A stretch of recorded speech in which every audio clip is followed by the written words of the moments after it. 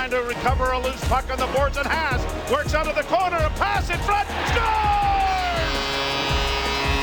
Matthews will get credit for it. It goes in off a Dallas player, but the Leafs are 3 for 3 on the power play. Left-handed shot, top of the circle, in with a Deacon, a shot, and he scores. And the second goal of the game for Dadonov has tied the game at 3. Matthews with it again, high slot. Down into the corner now for Marner. Closing score! Holy mackerel, what a goal!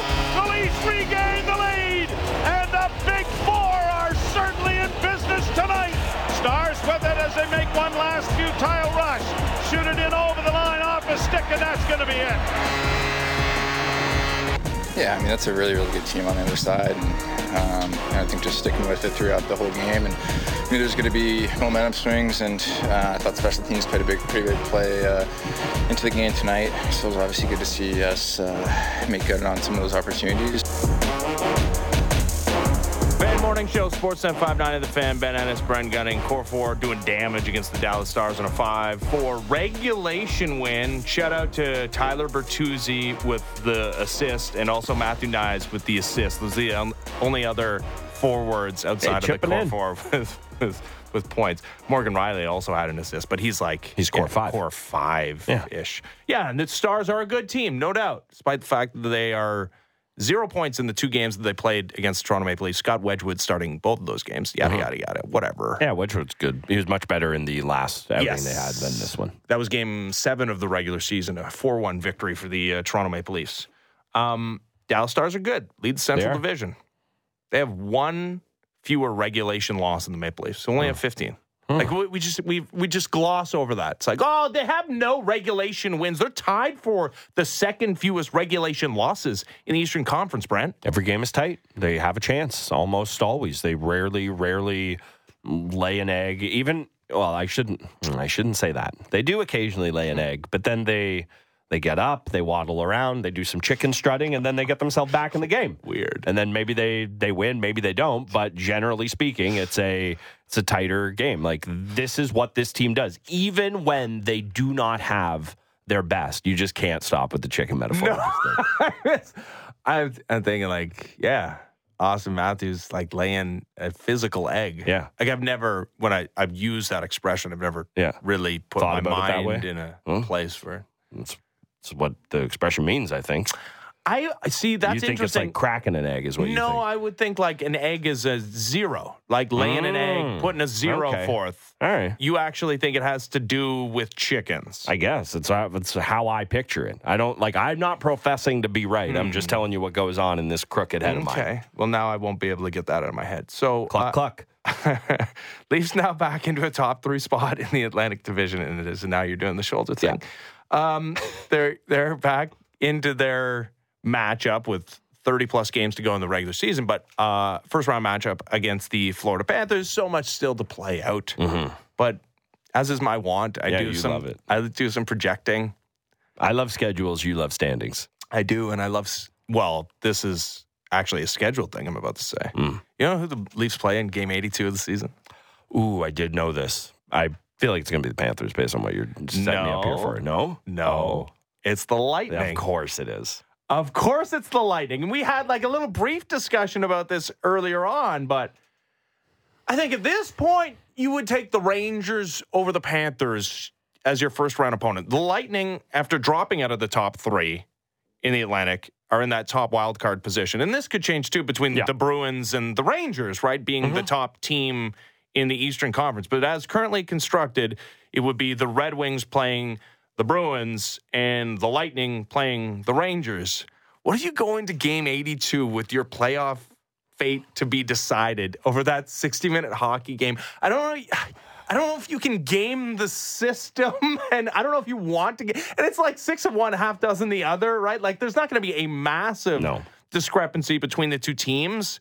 But it is interesting that you saw what it looked like against the Panthers, and it didn't go so well. And they made it all the way to a cup final. Yep. And despite the fact that, they've only played the Rangers twice this season and split the 2 games, First game, they looked pretty good. And like in both games, they looked, and also they've also beaten the Panthers this season too. So there's that. But there is proof of concept in the postseason that those two teams look on, like they're on different levels, and there's a physicality to that Panthers team that makes them a little scarier when it gets to the postseason.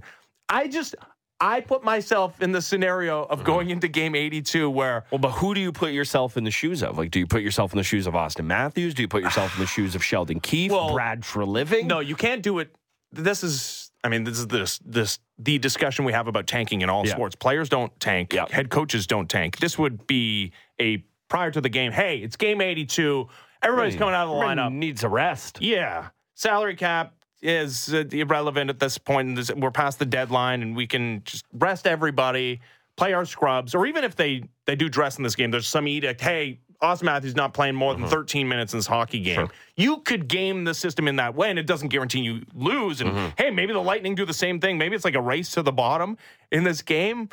But do you think the Maple Leafs would take their fate in their own hands? Do you think that they would prefer to play the Rangers than the Panthers? I think they would prefer it. I do think that. Having said that, I must throw the caveat in that it really just depends on how Shesterkin or Bobrovsky look heading into the playoffs. Like, I agree with everything you said about the two teams there, but if Shesterkin looks terrifying, you want no parts of that. And if Bobrovsky looks terrifying, you absolutely want no parts of that. I am a believer in all sports that the second you try to engineer where you should go, it's all-time bad luck, bad karma, bad juju. Sporting gods hate that. Hate it. And they hate the Leafs enough as is. They don't need any reason to give them more to hate them. So, yeah, I totally understand what you're saying. I think it's an interesting thought exercise, but teams cannot get themselves to that place. It's just a kiss of death. Never, ever works. It is the Fan Morning Show, Sportsnet 590 The Fan. Usually later on in the afternoon on Sportsnet 590 The Fan, you can find Real Kipper and Bourne, although not today, as we have extended coverage of the NBA's trade deadline. Raptor Show, 1 to 4 p.m., Fan pregame, 4 to 7. And I said the NBA trade deadline was 4 o'clock. That's wrong. You're a liar. 3 o'clock.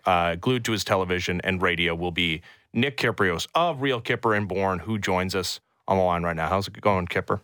Good morning, guys. Yeah, I'll be glued for sure. I was crestfallen when I heard you guys were off the air today. Azo came in and he's like, "Hey, just make sure you don't pub it. You know I love the pod and I love the show. So like I'm happy for you that you get a day off. But like, what am I supposed to do now, Kipper?" Well, I'll tell you how aware I was. I ended the show saying, "Hey, and we'll be back tomorrow." Wrong. And we're not. And I briefly remember someone telling me that we'd be off today last week. And I'm like, darn, I forgot. Well, this is a reminder. I would have been heading south right now. It's a great surprise. If I remembered. Yeah. You can do some grocery shopping or whatever. So Austin Matthews, Mitch Marner lead the Maple Leafs forwards in ice time again yesterday. Your latest on the Toronto Star talks about the fact that there's still 30+ games to go. And boy, this team, as expected, relies on its core four to score. And yesterday, a great example of that. But they thought they'd be getting something out of it. One guy's making $5.5 million, the other guy's making $2 million. They thought they would get something out of Tyler Bertuzzi and Max Domi in the goals column department. And maybe that's coming in the postseason, but so far it hasn't happened. What's the risk here when it comes to the Maple Leafs' reliance on their core four forwards? Well, probably burnout more than anything. I mean, it's taxing, excuse the pun, on John Tavares on that one. Oh yeah, we should talk about that. You would have great insight, I'd imagine. Yeah. They go into the playoffs feeling a tremendous amount of stress of having to deliver yet again. And we know what happens in the playoffs. The checking gets tighter, the assignments get more detailed, and shut down those guys or find a way to take away their time and space. And there's little around them that will pick up the slack. And that's the danger in a nutshell. And I think Monday proved that. And we heard from Sheldon Keefe talk about overextending these guys, especially on that one power play that led to the breakaway goal by McLean against the Islanders.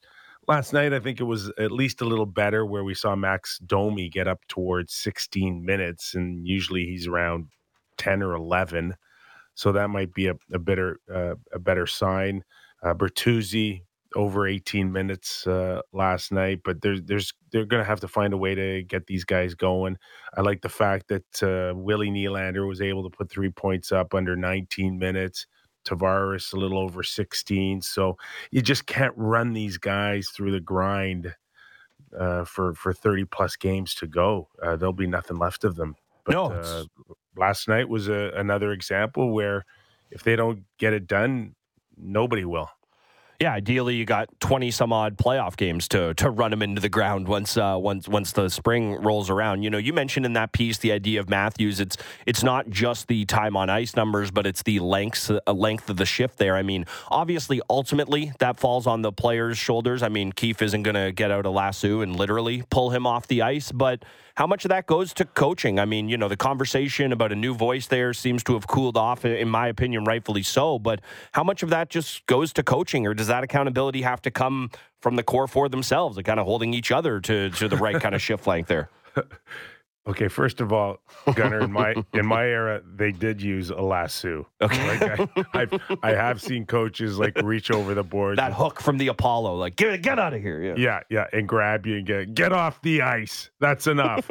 And I think we've seen Sheldon on occasion give it to the guys, but yeah, it's a combination here. They've got to be aware that there's guys on the bench, and the danger right now is just, you know, you want your team coming together. You want them feeling like they're a part of it. You can't have 6, 8 guys on the bench act like cheerleaders every night while they watch you guys go out there and scoop up 2-minute shifts or 2-minute power plays. It's not a good feeling. You want to be able to sit there and say, "Hey, I've got your back, Austin. If you're not feeling it in the first minute, you know, come off the ice and we can get this thing going for you." And that's the feeling that you want in April, that you got 20 guys going, not 4 or 5. And that's the challenge for Sheldon. And he knows it. There's no question that he knows it. But at times, I think, especially the Leafs, a lot of time this year, guys, chasing the clock, right? Yeah.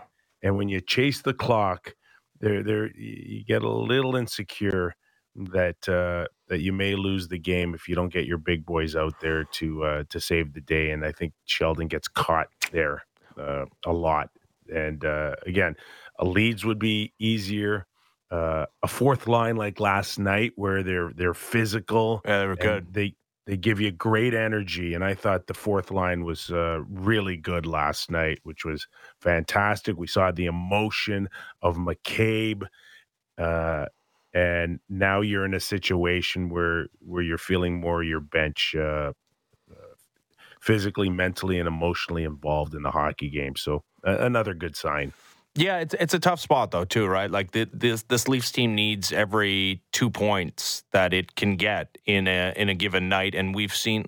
Listen, it hasn't all been disappointing for some of those depth players, but at times it's been the Domi line has been hemmed into their own zone on occasion. Like we've seen those guys not look like they're capable of doing the things that you would hope that they were capable of doing. I wonder if you think that Sheldon Keefe, despite the fact that they need these wins, like should almost like who even cares like how they're performing on a given night, like just like almost force feed them some of the minutes to maybe build some confidence or build some reps in some of the depth players. Yeah, I think you're right, Ben, that you have to now absolutely be forced to keep those guys out there in key situations, and you got to have enough confidence where at the end of 82 games, you're going to have enough points. And you start hearing more and more about doesn't matter if you're in the top 3 now in the Atlantic, and a wild card would maybe put us in a position where maybe we cross over to the Metro. Maybe it's the Rangers we start out in the first round. Maybe, I don't know, maybe Boston might even be a better matchup than, say, Florida in the first round. It doesn't matter where we start, and maybe there'll be that psychological edge of coming in as a bit of an underdog. But you got to have the confidence that that you're going to stick out your secondary players out there and put them in a position to succeed. And test them, really test them. I don't think we saw enough of it in the first half of the season, and there is some time to build trust with some of the likes of a Max Domi in a checking role here. That's exactly the guy I was thinking of when you're talking about that, right? Because, Bertuzzi, we talk about it, and he doesn't get the power play time that those other guys do, but he still gets to play with them.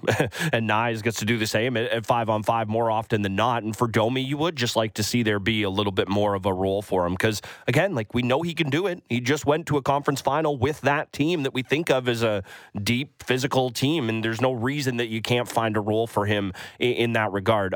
Just want to ask you about Tavares. He gets on the score sheet again last night, makes a great play to set Nylander up for his goal. Now, I know it's not a Tavares goal, but the point did come at 5-on-5 there.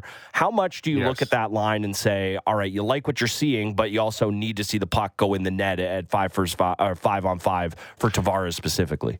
Yeah, and I think, again, the power play saved the day with 3 goals. Boy, did it. Alone's enough to get the job done. But we do know that those become a little more rare in the playoffs, and they're just going to have to find a way to fight through the 5-on-5. I didn't think Matthews particularly had a good start to the game and was a little quiet, and everything seemed to be a little quiet for me at 5-on-5. And no question, these guys are skilled guys, but they need room out there. And the power play does provide room for them to get their looks. And, at times it's been frustrating to watch the power play, but, still a top 10 power play. And when you've got 4 of the top 10 best paid players in the world, you should produce on a power play. But 5-on-5 is going to be their challenge, and it's going to be Tavares' challenge moving forward. I don't think he's had a 5-on-5 goal since early December. It was before the Oilers lost a game other than last night. That's how long it was. It's a long time. It is a long time. And, in 5-on-5, there's not that much room out there. And as the season progresses and you get in the playoffs, there's really not a lot of room. So that'll be the challenge, and whether or not the Leafs can find even nights where they can give them a night off and keep them a little fresh. Last night, Ryan Suter and Mark Giordano closing in on 40 years of age. Even Pavelski. I mean, Pavelski's fantastic out of the 3 of them. But, Father Time does catch up to these guys, and rest is going to be important. And it looks like it was a good thing for Tavares, the break. But between now and the playoffs, you're going to have to find a way to get him and Gio a lot more nights when they don't feel, again, the pressure or the physical pressure of the grind. See, I think media is like the opposite. I think, I feel like I'm aging like fine wine, Kipper. I know from an outsider's perspective, it feels like the same with you. Like, it feels like you're getting better. Yeah, my bottle might have been spoiled, I think, before the cork opened up. Disagree. All right, so we're headed to it's trade season, right? Like that, everybody seems to be open for business, as we've seen the top 2 centers fly off the market, and I guess the Flames are very much open for business. And I guess it depends on what they do with Noah Hannafin and whether he decides that they're going to re-engage in their extension talks, or whether they're going to look to move him as well as Chris Tanev, who's been associated with the Toronto Maple Leafs because of the obvious local tie-in there, and the fact that he's a right-handed defenseman, he's a pending free agent. You could see a world in which he re-signs and the Leafs backfill some of their blue line holes next season. Could the Leafs, in a world with limitless possibilities, swing a Tanev and Hannafin deal? Could they do the combo they were trying to do with Zadorov, get a couple of Flames defensemen? Well, that would now we're talking a Cliff Fletcher, Doug Gilmour. I don't know how many guys were involved in that trade, but it would have to be a much bigger piece, I think, for the Leafs to kind of pull that off. Where number one is both those guys need contracts. To again be in a rental position for the Leafs doesn't make any sense. So there'd have to be extensions involved, and there'd have to be more bodies involved for me, anyways, for a deal like that to happen. They cannot just be in the rental business. For me, I would hope that if Brad Treliving was working on anything, he'd find a way to deal for guys that are already under contract. Perhaps, but they'll have the money, right? Like lots of money coming off the books. Cap's going up next season. They could extend both guys if they wanted to. Tavares is still on. I'm not so worried about the money, except the assets that it will take to get them.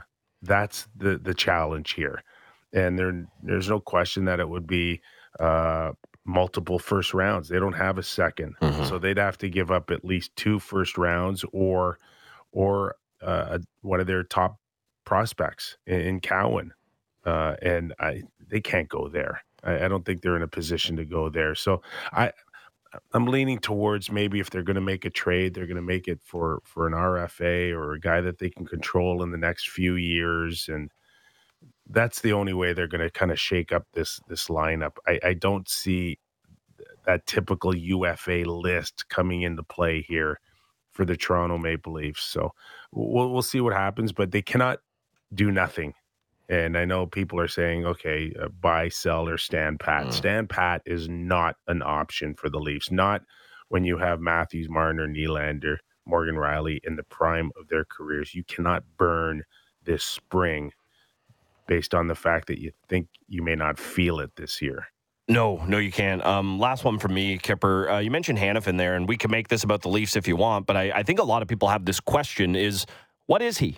Like, he's part of a really nice, stout Calgary decor, but if the Leafs make a trade for Noah Hanifin, guess what I bet we're still saying after the playoffs is, you know what they need? They need a number one defenseman. Like, I don't think he's that guy. Where on a good team does Hanifin kind of slot in? Like, I think we're all aware of the player, but I think it's something that, again, because that Calgary blue line is just so loaded, I don't think people are wholly certain where he'd fit in on most teams. Well, the thought is that Calgary has a contract offer in the ballpark of a Morgan Rielly deal, and that's around $7.5 million. So he's young enough where he can ask for 8 years. So he may be in a situation where he could be turning down as much as $60 million right now on the table. I don't think we'll ever speak Gunnar of Hanifin in the race for a Norris Trophy, but Morgan Rielly doesn't seem to be the player that will get there either. Doesn't mean that they're not incredibly serviceable, and doesn't mean that Morgan Rielly isn't an important person for the Toronto Maple Leafs. He is, but he's just one of those guys on the outside looking in when we're talking about Hedman, Makar, and those type of defensemen. So, whether or not the Leafs truly need a Hanifin to come in, I don't like the fact that he's not a right-handed shot. Brett Pesce in Carolina is another guy in a similar situation as Hanifin, and I would be more apt to look at Pesce as a right-handed shot this summer if the Leafs were thinking about that type of player. Again, I don't think we'll ever talk about Brett Pesce being in the running for Norris, but these guys munch a lot of minutes, and they're going to do it for the next 5-7 years. And they're hard to find. They may not be quality number one guys like you just mentioned, but they are so important to hockey clubs. And if Calgary and Carolina don't sign their respective players, they got to go out and replace them. And that's not easy in itself. Gipper, this is great as always. Enjoy your day off. And tell McKee to quit wearing that Knights bucket on your show. Leafs show. Come on. Tell him to get that thing off. Oh, well, listen, he's just doing it to piss off the rest of the country. That's all. You know that. He does love to tweak. Right. You're right. And he is our number one booster club member of the Toronto Maple Leafs. So we can't forget that. No, we would never. Nick, thanks, buddy. Have a great day, everybody. You too.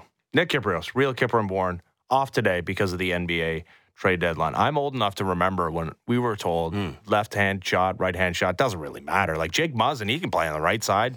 Yeah. Like within days, we're like, oh, that's not really true. can be done is just hard.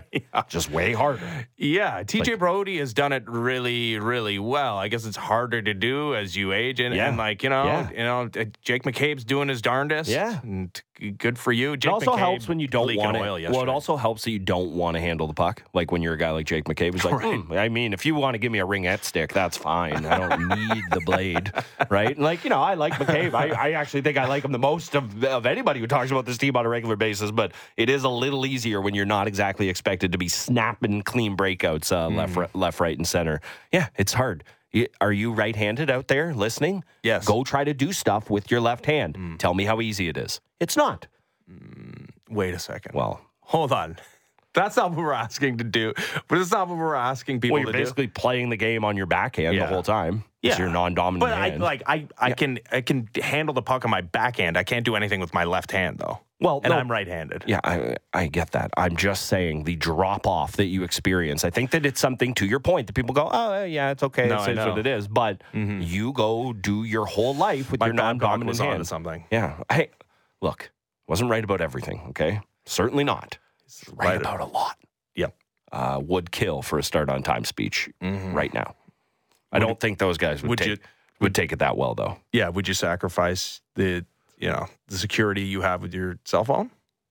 Oh, you can look at it. Sure. That's fine. Yeah, I figured you're one of those guys that you got no secrets in there. No, it's like you want 1,000 pictures of my kid and some texts that are not that kind of Brad Living. It's like, no, that's about all that's in there.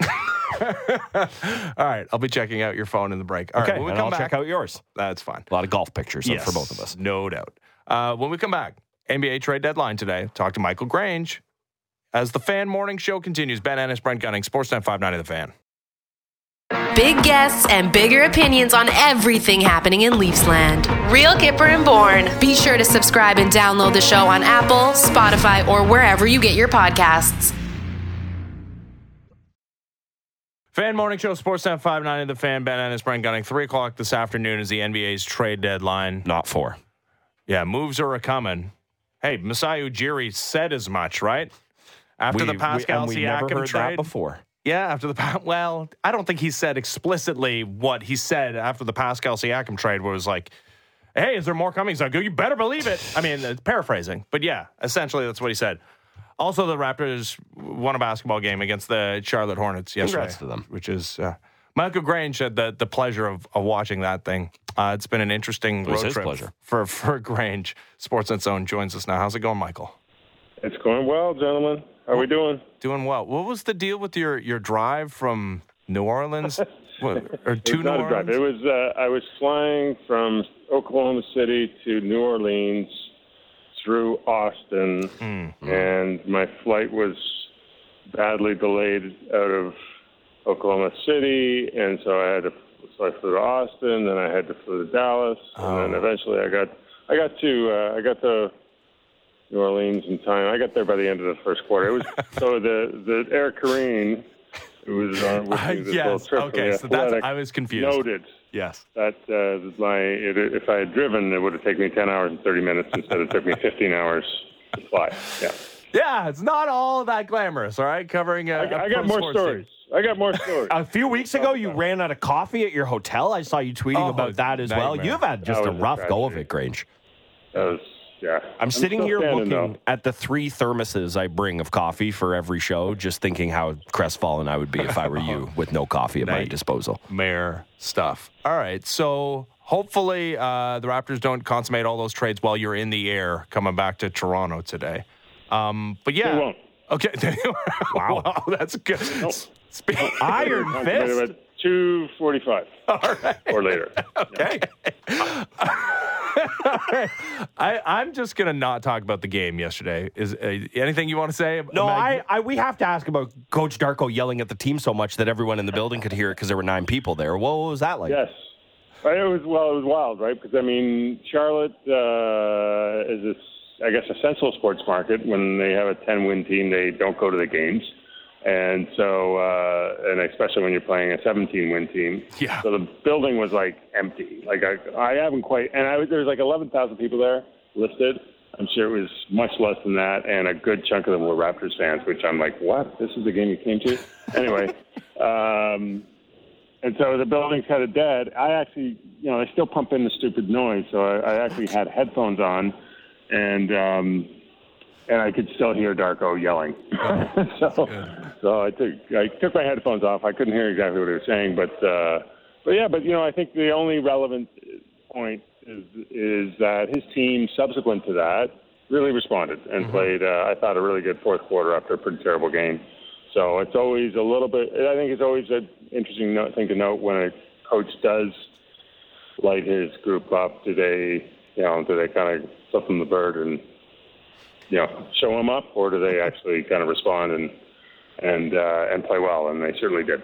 Yeah, it's nice to see, and I don't want to belabor last night's game too much, but do you think that's I don't want to make too much of this that it's like a different Darko, but the job he was doing coaching a team with Pascal Siakam and OG Anunoby on it is one thing, and the job he's doing coaching this team that he has now is I don't want to say it's completely different, but it's certainly a slightly different one. Do you think that it's him realizing that this is the group of guys that are going to be here for the foreseeable future, and maybe I can't take such a pats on the back and orange slices kind of mentality? Like, do you think there's some element of him realizing he needs to ramp up expectations or pressure with now that this is the team? And I understand there are trades to come today, potentially, not until you're out of the bird. We know that much. But what do you make of the fact that this is now happening after they've made the trades that we all kind of expected them to?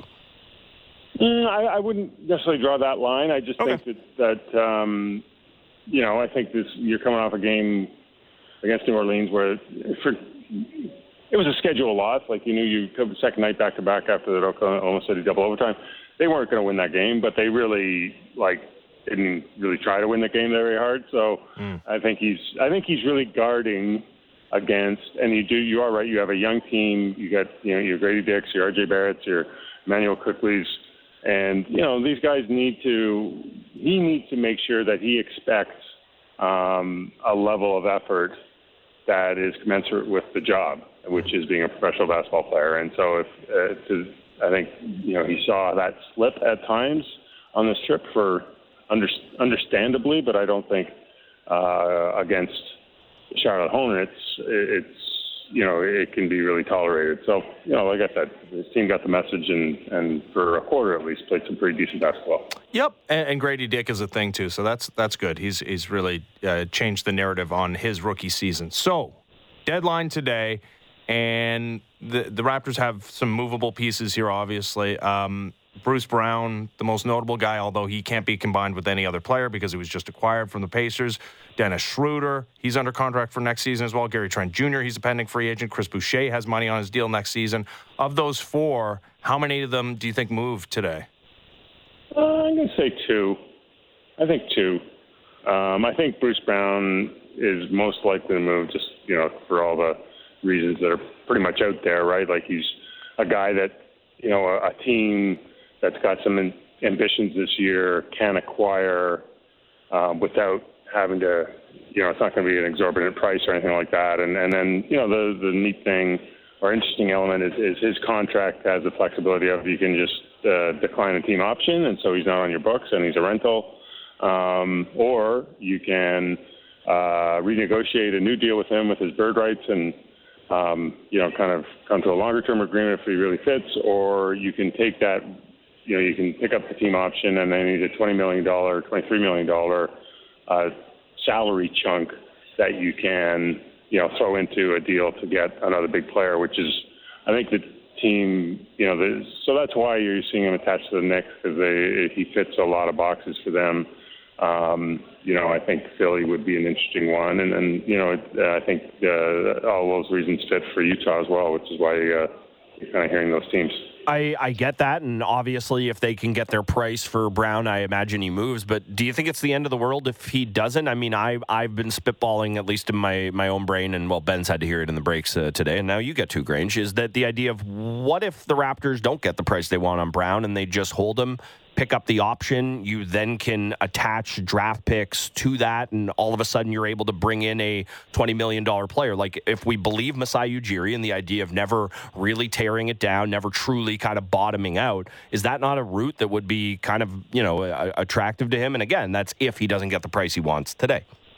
No, absolutely. All those things that I just kind of cited as to why he another team might be interested fit here too, other than, he's not immediately valuable to what Toronto's trying to do this season.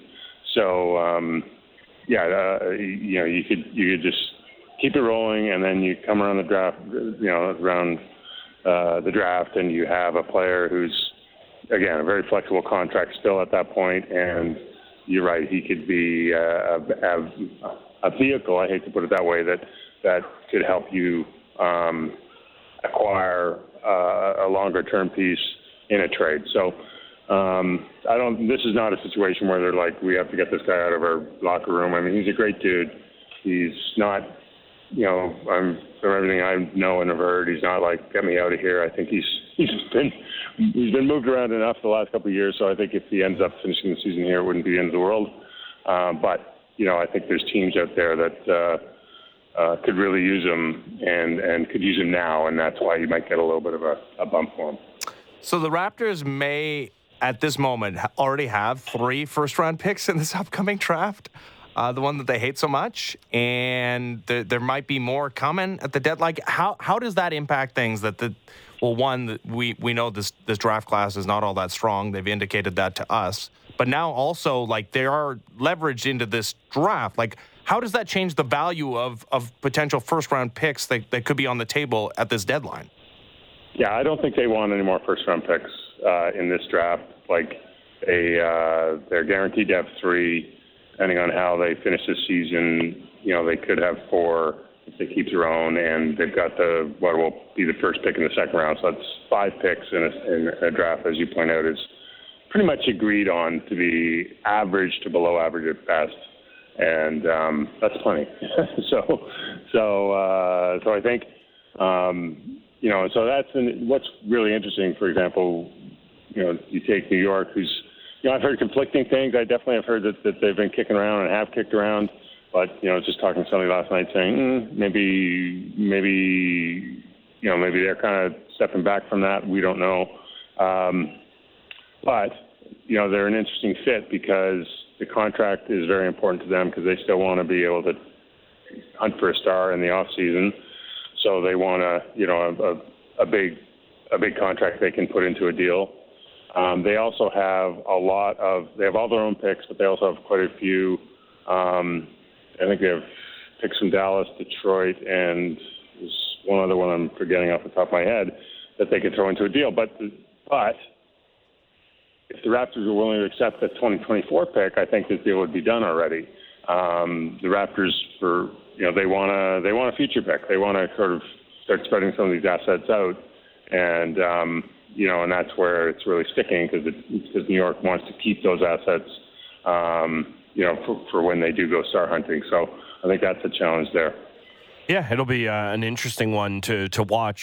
Just kind of stepping away from the Raptors a little bit here. Joel Embiid, obviously, we know he had his knee surgery. That doesn't seem to stop the 76ers' pursuit of, adding bodies at the deadline here. Are you surprised that's the tack they take? I mean, I'm kind of the mind that this only should embolden them to push all in. If they think Embiid's going to come back, I don't think there's going to be that many more healthy seasons. I don't want to pour dirt on the guy, but a big guy, injury history, has another injury. You have to push in when you have a chance like this. Well, what do you make of the Sixers seemingly staying aggressive despite the injury to Embiid? Yeah, I think those are all great points, right? And they know better than certainly you or I do about the nature of that surgery. Or was it a surgery or was it a procedure? We're not sure. I think it was a surgery. And what's the difference? You please explain. Once you start cutting skin, that's a surgery. I'm good. Yeah. Yeah. Okay. So just what is the timeline there? But you're right. I mean, nothing is promised, and I mean, especially with Joel Embiid, that's probably going to end up being the defining story of his career. Is as good as he was, how good could he have been had he been able to really, get through seasons healthy? That just hasn't been the case for a number of reasons. But if you think he can come back, I think you need to be aggressive, but you got to be measured about it too, because if he's not coming back until like the last day of the regular season, and the problem with a knee, having a knee procedure is his fitness is going to be a real factor. We've seen when he is fit, he's obviously devastating, But at times when his fitness is compromised, like he's always devastating, but he's just less so. And, that's been a problem in the past. So, I think, the Sixers are in a tough situation. But I guess what they really need to measure is, what moves – if they are in a position where they could have a lot of cap space next summer and they could go after a major player or two. And I guess they have to judge, is that the opportunity cost of whatever move they make now kind of taking them out of that market, and is that worth it? So I think maybe you look at the free agent market out there, it's really not all that good. Could they pull a significant trade and take a major player into space? Maybe, but if a significant player is available, they probably wouldn't have the draft capital to win, a bidding war with some of the other teams that have more draft assets. So maybe their best play is to, make a trade that really matters. And if the player is there available to help them come, when Embiid's back this year, and maybe they can all come together and they'll look really good for doing it. If not, you've got another player to help when presumably Joel's healthy next season. Yeah, when he was healthy, though, they didn't have any glaring weaknesses. They looked pretty damn good as they were currently constructed with Joel Embiid once again playing at an MVP level. The Bucks don't have a ton of draft capital after their trade for Damian Lillard. We see these reports out of L.A. that the Lakers are like, oh, now D'Angelo Russell's good, so maybe we don't have to do anything. What are you expecting as from the NBA at large, right? The teams that matter, no offense, the Raptors, who are also Rans this year and probably next year as well. How dare you? But You're right. the contenders, are you expecting a tepid deadline? And who the hell knows? But from the people you've talked to, do you think there's going to be a lot of movement before 3:00 today? I think there's going to be some. I mean, you take a team like New Orleans that people don't talk about all that much. But they're a really good team, especially when Zion is healthy and fit. And they have a really unique combination of excellent young players that they could probably get by with moving on from if they had to, if there's a good opportunity there. And they have some really good draft assets. And, so there's a team where you're sitting there going, when is ours? A little bit like Philadelphia, right? If Zion is, Zion's next season is never promised based on his history, and if he's healthy and he's fit, and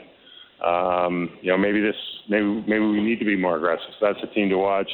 I think Utah has probably the most valuable stash of draft assets in the league, and they can be in on almost any trade, and so that's an interesting one to watch. But in terms of your top tier contenders, the Clippers aren't going to do much they can't. The Lakers have very limited flexibility, so I'd almost be surprised. You go through the Eastern Conference, you're right. Milwaukee's in a situation where I think their most valuable trade assets is trading rights to draft swaps. Which if you're, which you never know. I mean, some of those things can work out, but the point being, they just don't have any hard assets. And the bigger issue there is they just don't have any. They don't have much depth, and so outside of Bobby Portis and Pat Connaughton, who play for them, it'd be hard for them to even put a deal together. So, so I don't see much movement there. Boston's done. So I think in terms of headline-grabbing stuff, probably a little bit tepid, but there probably could be a lot of moves around the margins, which. Guess what? The Raptors have a lot of players that would qualify under that category, so maybe they'll be in the middle of all of it. Yep. No more picks in the 2024 draft, though. Please, that's enough. Michael, safe travels. Thanks, buddy. I appreciate it. Have a good day, guys. You too. Michael Grange, Sportsnet's own. Listen, not at this point in my life would I want to be traveling as a media member. Oh, really?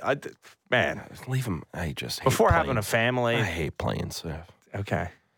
I've been on many a plane. I know. You're a pilot. I don't know.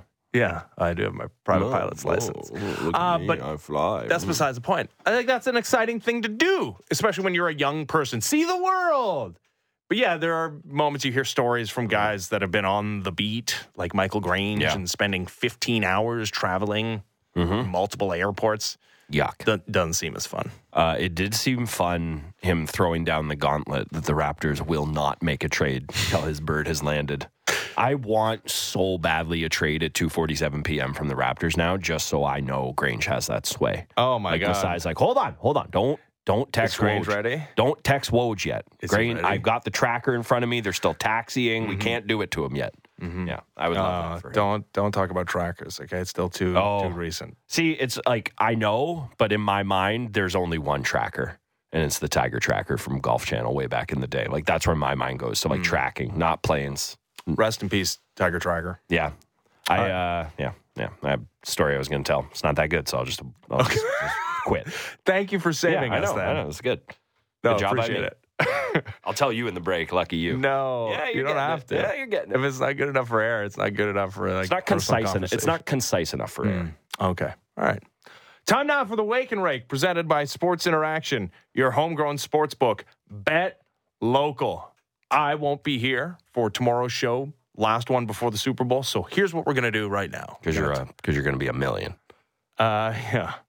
I'm going to talk about the Super Bowl odds right now. Give it to me. Okay. Kansas City Chiefs in Las Vegas, where there's apparently a lot of Niners fans. Really does feel like it's closer to a Niners home game than a Chiefs home game. Geography-wise? Yeah, sure. In Las Vegas, certainly, if you're a Raiders fan, you're no fan of the Chiefs. That's for sure. Chiefs are 2-point underdogs. So Niners -2. Money line has the Niners -130, the Chiefs +110, the total 47.5, Brent. There's two things I like. I don't like it, but it's Chiefs money line. You get them at a plus number. It's Pat Mahomes in the Super Bowl until proven otherwise. When Tom Brady's not there, these things generally go his way. I also like the under. 47.5. Like, I know we think shootout, Pat Mahomes. No, that's not why they're there. Like, I'm not taking away anything from him. The Chiefs are there just as much, if not more, because of their defense than their offense. We know what that 49ers unit is capable of on the other side of the game. And they'll be totally fine playing a controlled game as opposed to a shootout against Patrick Mahomes. So give me the under as well. Yeah, I agree. And the Niners are perfectly fine defensively, although for what, 2 quarters against the Lions, they didn't look that way. Nope. By the way, Brock Purdy, probably in your best interest to not have to come back the way you have had to the last couple of postseason games against the Packers. Don't do that. And the Lions. That's probably, one, not happening against this Chiefs secondary, and 2, not happening against Patrick Mahomes. Yeah, this is insane that Patrick Mahomes goes into a Super Bowl as an underdog. What are we doing here? Like, what else do you need to see? They just beat the best team in the AFC on the road, okay? A team that beat this 49ers. What are we doing here? This line is insane. It truly is insane. Now, it's not a huge line. Like, they're not massive underdogs, but that you get the Chiefs on plus money is mind-bending to me. I do think that the better value is probably in Patrick Mahomes as the Super Bowl MVP at plus 135. Yep. We were just talking in the break about how the Super Bowl MVP actually has a fan vote component to 20% of it. Which, Travis Kelce at plus 1,300 is interesting. But so what does Travis Kelce have to do where, it's still not Patrick Mahomes? Throw a touchdown. Like the old, the Hines Ward play, which, hey, it's the Super Bowl. Teams bust out these trick plays all the time. I think for value, that's where you get it. If it's a 49er you like, I think you stay away from Purdy because I just think one of those skill guys is going to have the play that is seen to kind of bust the game wide open. And sorry, Brock Purdy, I know we've been mean to you, but I think it's like you would have to be so transcended to win that award with all the other guys on the team there. Take one of the skill guys on San Fran if you like him. I don't. Agree. Just to be clear. No, I'm glad that you're on the right side of history. What do you mean? I bet the Chiefs before the playoffs started. I've been on the right side of history. My wallet's going to be laughing on Monday. All right, good for you. In your face. That was the Wake and Rake, presented by Sports Interaction. Your homegrown sports book, bet local. Not in my face. I've been very consistent when it comes to the Kansas City Chiefs. And I also largely... I guess in my own face. Yeah, laugh in your own face. I largely think that the Brock Purdy discourse is stupid, and I think it's over. Like, Brock Purdy's fine. Yeah. Like, he's got them to a Super Bowl, and say what you will about the system that he's had to operate in. I think the last 2 weeks, well, especially in the Green Bay game, a lot of the reason they were down is on him in inclement weather, but whatever. He came back from down 10 points the second half of that football game, came back against a Lions team that, put them in a hole early as well. I do think that from a larger NFL conversation perspective, the referendum on Brock Purdy could still be on. And because I think the possibility exists with that Chiefs secondary, he's throwing some balls up for grabs and they're turning the ball over.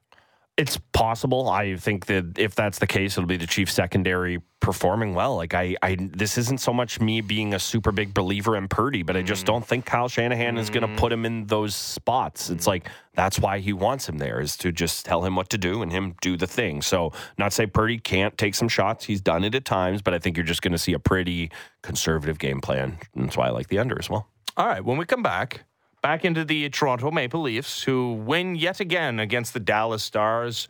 We'll talk about some of the weirdest Leafs season stats this season, and we'll talk to our pal Luke Gazdic, former NHL forward, Sportsnet NHL analyst, next as the Fan Morning Show continues. Ben Ennis, Brent Gunning, Sportsnet 590 The Fan.